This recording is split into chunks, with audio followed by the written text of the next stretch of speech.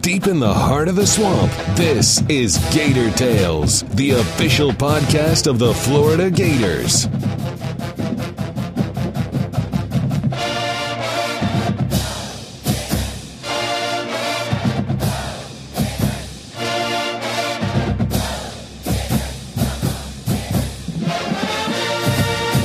It all comes down to this. Welcome to Gator Tales. I'm Adam Schick. After finishing the regular season 10-2 and claiming the SEC East for the first time since 2009, the SEC Championship will feature what has been by far its most frequent matchup. Not only did Florida and Alabama meet in the very first SEC title game in 1992, but all told, they've played each other for the league crown an astonishing 7 times going into this weekend. Today, we'll preview the title tilt with punting extraordinaire Johnny Townsend, strength and conditioning coaches Mike Peterson and Mark Campbell, and Gator Zone senior writer Scott Carter. Plus, we'll hear from the final honorary Mr. Two-Bits of the season, University of Florida president Dr. Kent Fox. But first, whether the game was played at Legion Field in Birmingham or at the Georgia Dome in Atlanta, Mick Hubert has been in the booth every time the Gators have competed for the SEC Championship. As he prepares to call Florida's record 11th appearance in the title game, the voice of the Gators reflected on the magical run that led the Orange and Blue to this point. Well, it's a pretty special season, and yet we've had some great seasons. In 92, we knew it was going to be a younger football team. Shane Matthews was a senior, but we were starting 2 true freshmen on the offensive line in Jason Odom and Reggie Green. So it was a younger team, and yet we had high hopes. But we started that year in 92, 1-2, and no one really felt we were going to win the Eastern Division. That was similar to this year in terms of didn't know what to expect coming off of the 91 championship, and yet we knew then that was kind of a bridge year because it really got rolling in the 93, 94, 95, 96 with all those 4 straight SEC titles. And so I would probably liken this season in much regard to that 92 season in terms of expectation. And mentioning 92, that was also the first year of the SEC Championship. It was the first of many Florida-Alabama meetings for the SEC crown. Yeah, the very first game played over in historic Legion Field. It was Old Inn in 1992, and it wasn't freezing numerically, but it certainly was freezing to us. It was a very cold day, and the Gators were ready to play this game. I mean, obviously, we'd gotten in there, and we scored the first touchdown of the game. Trivia answer, who scored the very first touchdown in the very first SEC championship game? It was Eric Rett. And the Gators led 7-0, but then Alabama scored 3 straight times, and we're down 21-7. And make no mistake about it, it's not a neutral field when you're playing at Legion Field, where for years Alabama had played 3 home football games, and they had probably 90% of the tickets, and to this day, they probably control about 90% of the tickets. Anytime you're playing Alabama, it seems, in the SEC championship game, you're a decided underdog from a crowd standpoint, and certainly Saturday be no exception. But we got down in that game, 21-7, and then came back and tied the game, and we had momentum. I remember we were playing really well, and then the ill-fated throw that Shane threw out in the right flat, and Antonio Langham stepped in front, went about 27 yards, and scored what proved to be the winning touchdown. About 3 minutes to play, and it was a heartbreaking loss. But the next year, the game was still played in Legion Field in Birmingham, and that was a game where the Gators fell behind, unlike the year before where they had scored first. In this game, Alabama scored first, and the Gators went up 14-13 in the game. And I remember we had a 4th and 8, and Shane Edge from Lake City, our punter, faked the punt, and Shane ran it about 20 yards for a first down. And on the very next play, Terry Dean threw a touchdown pass to Jack Jackson, and we never looked back. And Terry Dean was the MVP of the 93 game. So we split those 2 championships in Legion Field. And then the very next year in 1994, the game was then switched to Atlanta, the Georgia Dome, and a great venue it was. Well, it was a great game. I mean, we led 17-16 in the 4th quarter, but then Alabama got a pick 6 like they had in the year before, and they went up 23-17, about 9 minutes to play in that game. But we came back, and this was a game Danny Werfel faked the injury. Went off to the sideline, kind of faked the limp, went over there. Eric Kresser came in. Everybody thought Kresser would just hand off and run the ball, but Kresser threw a 25-yard pass to Ike Hilliard, surprised everybody. Then we tried a double pass. Werfel threw one out to Doring, and then Doring threw one down the field, hit Aubrey Hill, and we won that game. The next year was one of those years where we did not play Alabama. We played Arkansas in that final and beat them badly. It was 34-3. Arkansas was a 24-point underdog. They were the largest underdog in the SEC championship game. The next year in the Georgia Dome in 96, we beat them 45-30, and it was a game of great offensive fireworks in that game. We had some great plays. Danny threw one down to Ike Hilliard, caught it somewhere around the 20, 15-yard line, and stuck his right foot in that carpet and just about broke the ankles of the defensive back trying to tackle him, and he cut and veered it off toward the right pylon and scored. It was a fantastic play, and that was one that I remember. And then there was a long pass that Danny threw to Quez Green. Yeah, and that was the one that really kind of blew the roof off the place because it was a long pass. I think it was like 85 yards. And so it turned out that the Gators win that game, but Texas had upset Nebraska earlier that day, and it set the stage for Florida, which kind of came into that game after they had lost to Florida State in the regular season finale. And all of a sudden we win that game, and boom, we're back in the national championship, lo and behold, playing FSU again. And then the Gators over New Orleans that year beat them 52-20 for their first national championship. So that was really from Thanksgiving on to the early part of January. That was unbelievable. So that's some of the early history when the Gators were at their zenith in 92, 93, 94, 95, 96. That streak's never been duplicated. That was a long run of consecutive appearances in the SEC championship for Florida. But then, even though Steve Spurrier was still on the sidelines, there was a little bit of a drought.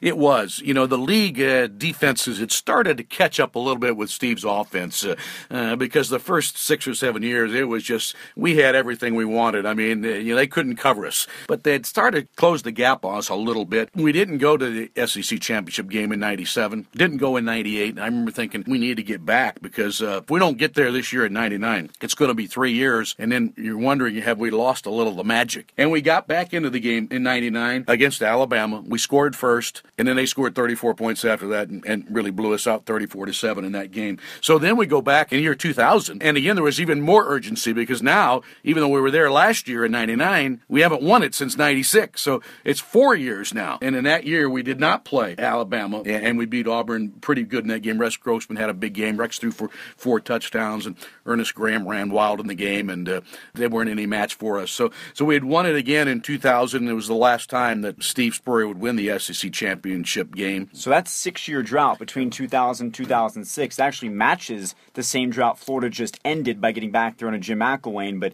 there was a little bit of a stretch there where they weren't making appearances in Atlanta, and then Urban Meyer changed that. Yeah, and in 06, as I recall, it's been 9 years, but we won a lot of close games and we weren't blowing people out, but we were pretty dynamic as the season's unfolding. We're not aware that we're watching the national championship team, but that's kind of what happened. They just found ways to win, and we beat Arkansas 38-28 in that SEC championship game. And the play I remember in that game was that we punted down to Arkansas at about the 4-yard line. They had a young guy back there that muffed the punt, and we had a guy named Wandy Pierre-Louis, who I believe he was from Haiti, hadn't played a lot of football in his life, but was on the Gator team, and he recovered that ball in the end zone for a touchdown. That was the turning point in that game. So we won it in 06, and even though Tim Tebow had the Heisman Trophy winning year of 07, we did not go to the championship game that year, but then returned in 2008. 2008, 2009, those are the matchups a lot of people, especially younger Gator fans, remember the back-to-back years of big-time Florida-Alabama showdowns.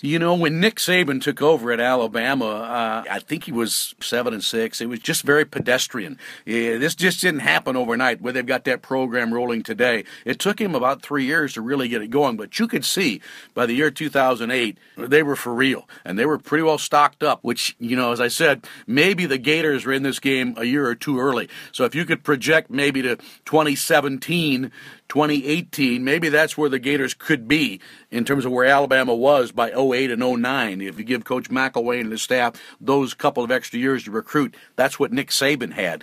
And so it was a heck of a game in 2008. And again, we were looking at a national championship team in Florida. But this was a tough ball game in 2008. We trailed after 3 quarters in the game. And although Tim Tebow had done so much in his career, and largely because the Gators were ahead a lot, he didn't really have any fourth quarter comeback wins. The graphic you always see, particularly in the NFL, among those NFL quarterbacks, how many fourth quarter and overtime victories a certain quarterback has, but I remember people were questioning, can Tim Tebow lead you to a victory when you're down in the fourth quarter? And we outscored Alabama 14-0 in that fourth quarter and won that game. That was a big win for Florida, and yet it was a win that probably helped to propel Alabama because they became back really motivated the next year, and I believe their offensive coordinator was one Jim McElwain over there in 2009, and they just ran roughshod on the Gator defense, which was pretty good. I think we give up almost 500 yards to Alabama in that game and got beat rather soundly. I think it was 32-13. That snapped a 22-game winning streak for the Gators.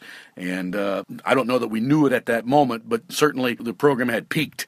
I don't know that we knew what was going to lie ahead the next couple of years, but obviously, it was probably peaked with the 2008 championship, and although 2009 was a good season, not winning it and getting decimated in that 2009 game kind of set us on our heels for a few years. To bring this full circle, in 92, Florida-Alabama met in the first SEC championship game. They will meet again this year with lots of storylines. Well, and as Coach McElwain has said, it is Florida and Alabama, and that's the way it should be. And he's exactly right. So while we're very happy, I don't know that we're satisfied. And we know it's a bright future, and we know we go in as a heavy underdog in this game. But as we've seen the wacky world of college football this year, where anything can happen, you'd be a little bit crazy if you think there's no way that Florida can win the game. I don't know how it could happen, but it can happen because we've seen the craziness of college football this year. You just got to go out there and play every play. The Gators have had a run of great punters in recent years, highlighted by Chaz Henry winning the Ray Guy Award in 2010. Johnny Townsend hasn't reached that plateau just yet, but this year he was one of 10 semifinalists for the prestigious honor and still has 2 more years ahead of him. The redshirt sophomore has emerged as a significant weapon in the first year under Jim McElwain, and we asked him for his perspective on what's taken the Gators back to the top. Well, the talent and the players have always been here. It just took a couple changes in the program and coaching staff to really bring it out of us. And I think Coach Mack and his entire staff, including the strength staff, have done a really good job with us so far. No, the offense has really struggled at times this year. It's allowed you to shine. So what do you feel like has been the key for you to having such a successful year? I owe it mainly to my gunners and punt unit. They do the majority of the work from helping me not get punts blocked and to my gunners getting downfield and forcing fair catches and pinning balls inside the 5 and 10 yard line. As a punter, if you're getting more work, that means in essence the offense is not scoring. How do you view your role and how does your success compare to how the team is performing? Well, I guess my position, no one really wants to see me out there, you could say that, but if I do my job right, it can force long fields for opponents and gives the defense a good place to start working, and it's real difficult for the other team to score if they're having to drive 80, 85, 90, 95 yards to score points. What has it meant to you to hear Coach Mack talk about how you're such a weapon for the team and how important you've been this season? It's a huge honor to get recognition from Coach Mack for that. I just try to do my job each Saturday, and I'm happy it's becoming noticed. You had an interesting situation. As a freshman, you were supposed to redshirt. Then Kyle Christie went into a little bit of a slump, and mid-season, you came in and took over the job. Then last year, Kyle got it back, and you did take your redshirt year as a sophomore. So talk about that whole process and how that played out. It was actually a good process for me. I got to compete with one of the best punters in college football, and I got to work with him for 2 years. I learned a lot. I got to develop. I think long-term it helped a lot more than if I were just to walk right in and start playing my freshman year. Kyle played a huge role in helping me develop each day and get better with what I'm trying to do. Some people might not know this, but at one point you were committed to Ohio State. You were personally recruited by Urban Meyer, and then you flipped and came to Florida. So what happened during that process that ultimately got you to Gainesville? Well, I had always been a Gator fan. I grew up a Gator fan. Both my parents went here. My older brother just graduated from here. My uncle played here. And I started going to a bunch of camps the end of my junior year of high school trying to earn scholarships. And Ohio State was one of the first offers I received. I loved everything about the program. I loved the coaching staff, championship program. So I spoke with my family and committed there, and I was very happy with that. But, in the back of my mind and in my heart, I always wanted to be a Gator. And a couple weeks before signing day, Coach Muschamp called me up and offered me a scholarship. And, it took a lot of thought and prayer, and I think I made the best decision in deciding to come here and stay home in Florida. Now, you also played quarterback and free safety in high school, so what made you choose the less glamorous path of being a punter going forward in your career? I just had more opportunities at bigger programs being a punter. I had a bunch of attention from Ivy League schools and smaller schools to play some safety and outside linebacker. But yeah, I received a lot more attention from bigger schools to punt. So this is my dream school, and I'm happy I'm here. There's a lot of stereotypes out there about punters and kickers. A lot of times you guys get a bad rap and people say they're not really full football players. What do you say to people who don't know what goes on behind the scenes or the work that you guys put in? We do the same off-season program in lifting and conditioning as the entire team does. But, I actually am a big fan of contact. I actually like running downfield and trying to hit somebody every once in a while. That gives you full football player credentials right there. What's the biggest hit you've ever laid? Do you remember? Gosh, I really haven't had one this year, which is, I guess, a good thing because the biggest hit I ever had was in high school. Nothing in college yet. It's a little bit more difficult to have big hits. Someday, though. Maybe. You got 2 more years to get that big hit. Exactly. There's been a long history of great punters here at Florida, specifically in the last 15 to 20 years. Which guys have you been in touch with and maybe have worked with? One of the guys that pops in my head is Chaz Henry. I've stayed in contact with him ever since he graduated from here. He's always been a role model of mine, and he texted me a couple weeks ago, and we stay in touch and talk about the punting game and things like that. Are there any guys you look at right now in the NFL who you look at and you say, I'm going to punt more like that guy, and that's my model for what I want to do? Right.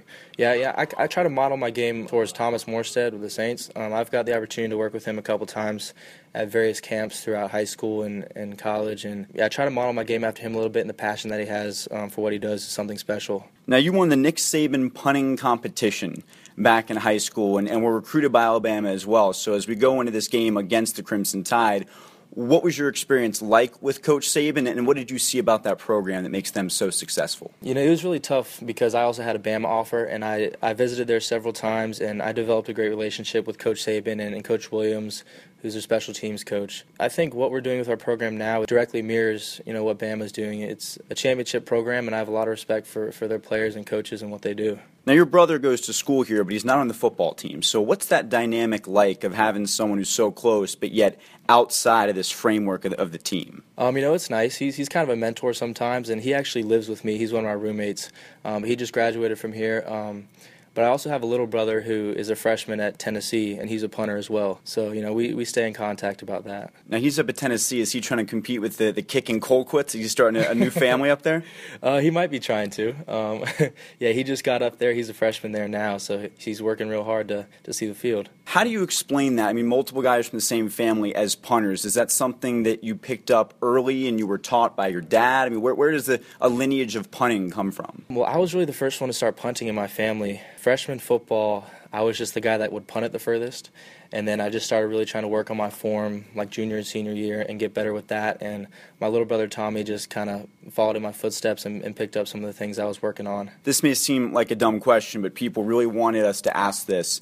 Does your foot ever get sore or tired when you're having to punt frequently during a game? Yeah, we did punt a lot last game, but my leg gets pretty sore and tired. Not my foot, but yeah, my leg gets pretty sore and tired if we end up punting a lot. You're originally from Orlando. What's your favorite tourist attraction in Orlando?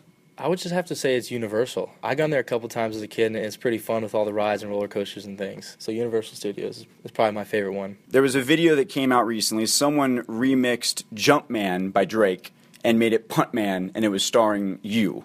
What was your reaction when you saw that? Yeah, it really draws more attention to punting. But I thought it was a really cool video and really creative, and I send a lot of props to the guy that made it.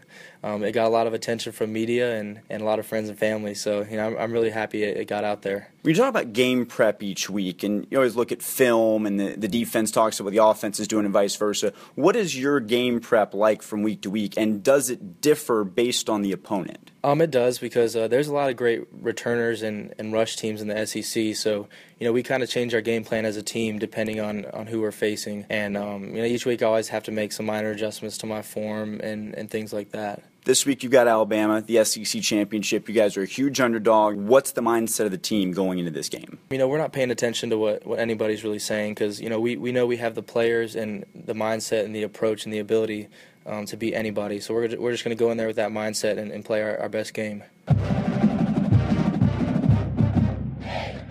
While the Gator Nation is everywhere, it's also nice to keep former players in the fold and helping the Gators get stronger. That's literally and figuratively the case with Mike Peterson and Mark Campbell, who starred for the Gators in the 90s and now work on the strength and conditioning staff. Jeff Cardozo had a chance to speak with both of them leading up to the SEC championship, so let's first hear from Campbell, a former defensive tackle who remembers playing in the very first title game held at Legion Field in 1992. Well, I knew going into that game, a lot of people considered us to be underdogs, but at the same time, we kind of knew what we were capable of doing, and we were very prepared and ready, and we knew we had to be on our A game to play these guys. So how much does that mindset now correlate into what you guys do now? Florida's underdog, I mean, people giving them a chance, but as you know, any given Saturday, anything can happen. Well, the thing about this game of football, it's a funny shaped ball, funny game. Anything is possible. I mean, it takes one injury and one thing for everything just go bad. But these guys knows what's at stake, and they've put in the work, and we'll see what happens. I mean, they're ready, and they've been looking forward to it. It's been a long time coming, so they're ready and excited. You've been a part of losses before, certainly, so that's nothing different. But how have the guys handled this loss to Florida State last week, and now getting prepared for this week? It hurt, but at the same time, the good thing that there's another game to be played, so you had to have a short-term memory to be able to get ready for this game. It is what it is. It happened. We learn from it and we move on. Is just the mindset been good? Guys flying around in the weight room all week, getting ready to go. Yeah, everybody's positive, man. They understand that's one game. And then it's a chance now for them to go play the next game, which is Alabama, and whatever happens, happens. They're positive. They're not worried about the losses. If you sit here and worry about the losses, man, real quick you can lose another one. And nothing comes out of it. Coach McElwain this week has talked about how physical Alabama is as a team. So does that change what you guys do this week, or is it still just trying to go through and get these guys better? Well, they are a physical team, and we just have to have our guys very prepared. I mean, Alabama has always been physical, They've been at the top for the last couple of years. It's nothing new, We just hope that we can stay in the game with them and, try to get a win. Next up, here's Mike Peterson, an All-American linebacker for the Gators during the mid-'90s, who has a clear message to the players going into this weekend. Just enjoy it, man. Enjoy it, soak it in. It's so hard to get here. So this is a moment that you want to remember, and you're going to remember the rest of your life. I tell a lot of the kids, a lot of the guys, this game is actually bigger, more excitement than a lot of bowl games that I played in. So I always remember this. The fans, they're going to love it, and SEC, they give you such a great warm welcome here. It's a great environment. I know you're being modest. You and I were in school at the same time together, so when I was playing baseball, I was watching you guys from afar. You guys were here all the time, so it's not that hard to get here, but just how special is this place to be able to play in this game? It's big, man. You're talking about one of the top conferences in college football, To make it here, you beat some great teams along the way. So it's a good feeling. And like I say, they treat you big time here. I think the guys are a little excited. They're getting a little feel for that. And, we're just happy to be here. I know last week didn't go the way you guys wanted to, losing to Florida State. And playing this game every week's different. So what has been the preparation this week to get these guys ready, and how have you seen their mindset? Well, I think, Coach Mack did a great job. We moved on. It's life. You're not going to win them all. You hope you do, but sometimes you're not going to win them all. But the thing is, you get up. You get back on that horse and strap up and keep rolling. You guys know that Alabama's a really physical team. So has there done anything different strength-wise to get these guys ready this week? Man, we're a physical team, so you're looking at two physical teams going at it. I'm excited about the guys. They're pumped and ready to go. So it's going to be a good one. I know when you talk about the guys, you get a smile on your face. Is it pretty cool to still be a part of football now and being back here in Gainesville? Man, it's a dream come true. I grew up here. I had a chance to play ball here and to be back helping the guys. I think the guys kind of tend to listen to me a different way. Knowing a guy who's sat in those same chairs, who's strapped up those same pads the way they're doing now. I tend to get their ear a little different, and I take advantage of it. Are there any guys as strong as you were back in the day up on this team? Never. I tease them all the time. If they want to strap it up and go at it, we can do it anytime, any place. Among the many storylines surrounding the SEC title game, maybe the most interesting is the mentor-mentee, Jedi-Padawan dynamic between Nick Saban and Jim McElwain. We sat down with Scott Carter to break down the matchup and started by addressing the elephant in the room.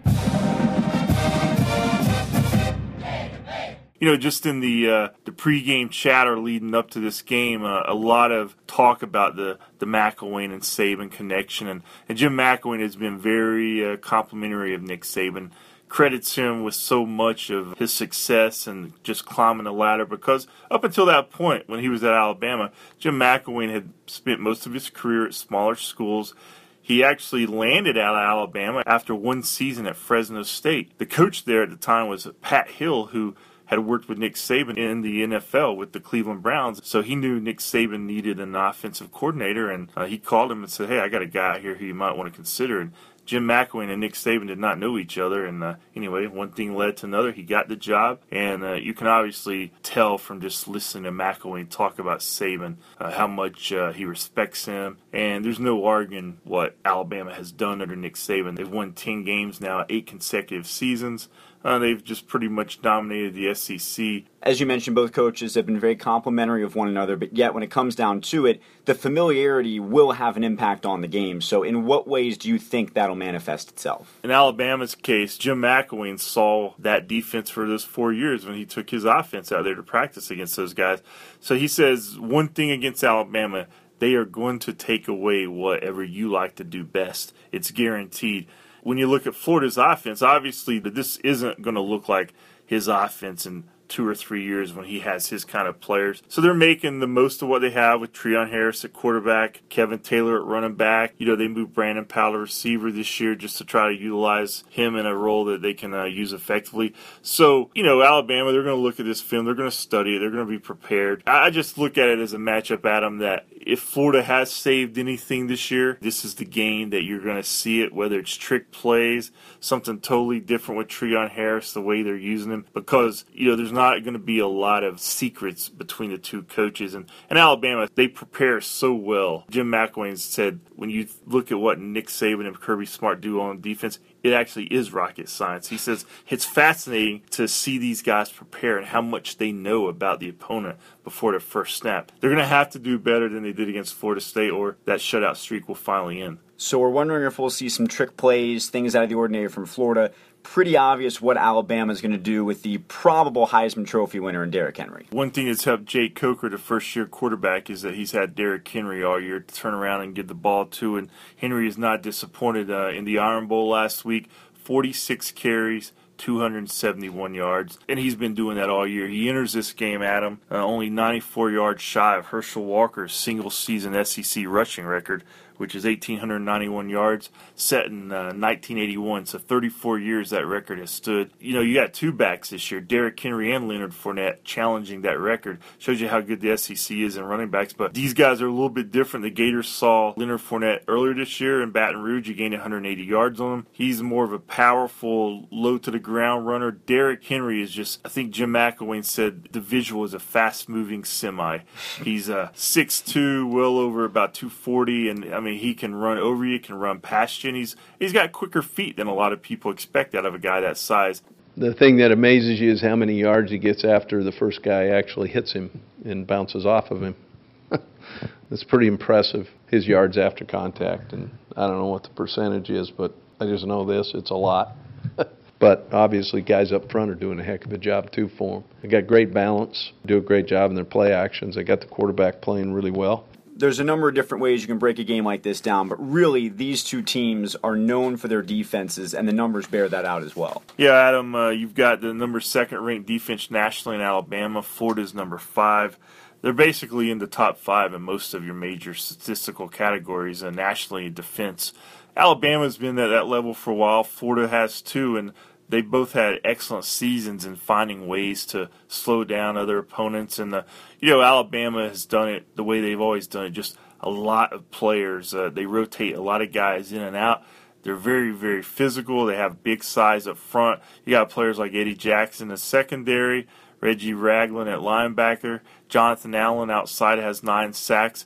So, it's going to be a huge challenge for a Florida offense that managed only 262 yards against Florida State and has had its trouble. They're ranked 104th nationally, Whereas Alabama's offense, they're ranked 51st nationally, so they're not in the elite category there behind Coker, but Henry does most of the work. And then for Florida, it's going to have to be slow down Henry and, guys, maybe get a turnover. When Coker does have to pass, you need a big play maybe out of the secondary. So either way, both of these teams have excellent defenses, and you're going to see a game where points could be at a premium certainly early if neither team's turning the ball over. Ultimately, there's no avoiding what happened in the Swamp this past week, and it was a really disappointing performance for Florida, and the fans are feeling it as well. So internally, what's the sense of the team going into this game when they're a huge underdog and no one's really expecting them to go there and win? Jim McElwain basically told them, look, the sun rose. How are you going to treat this new day?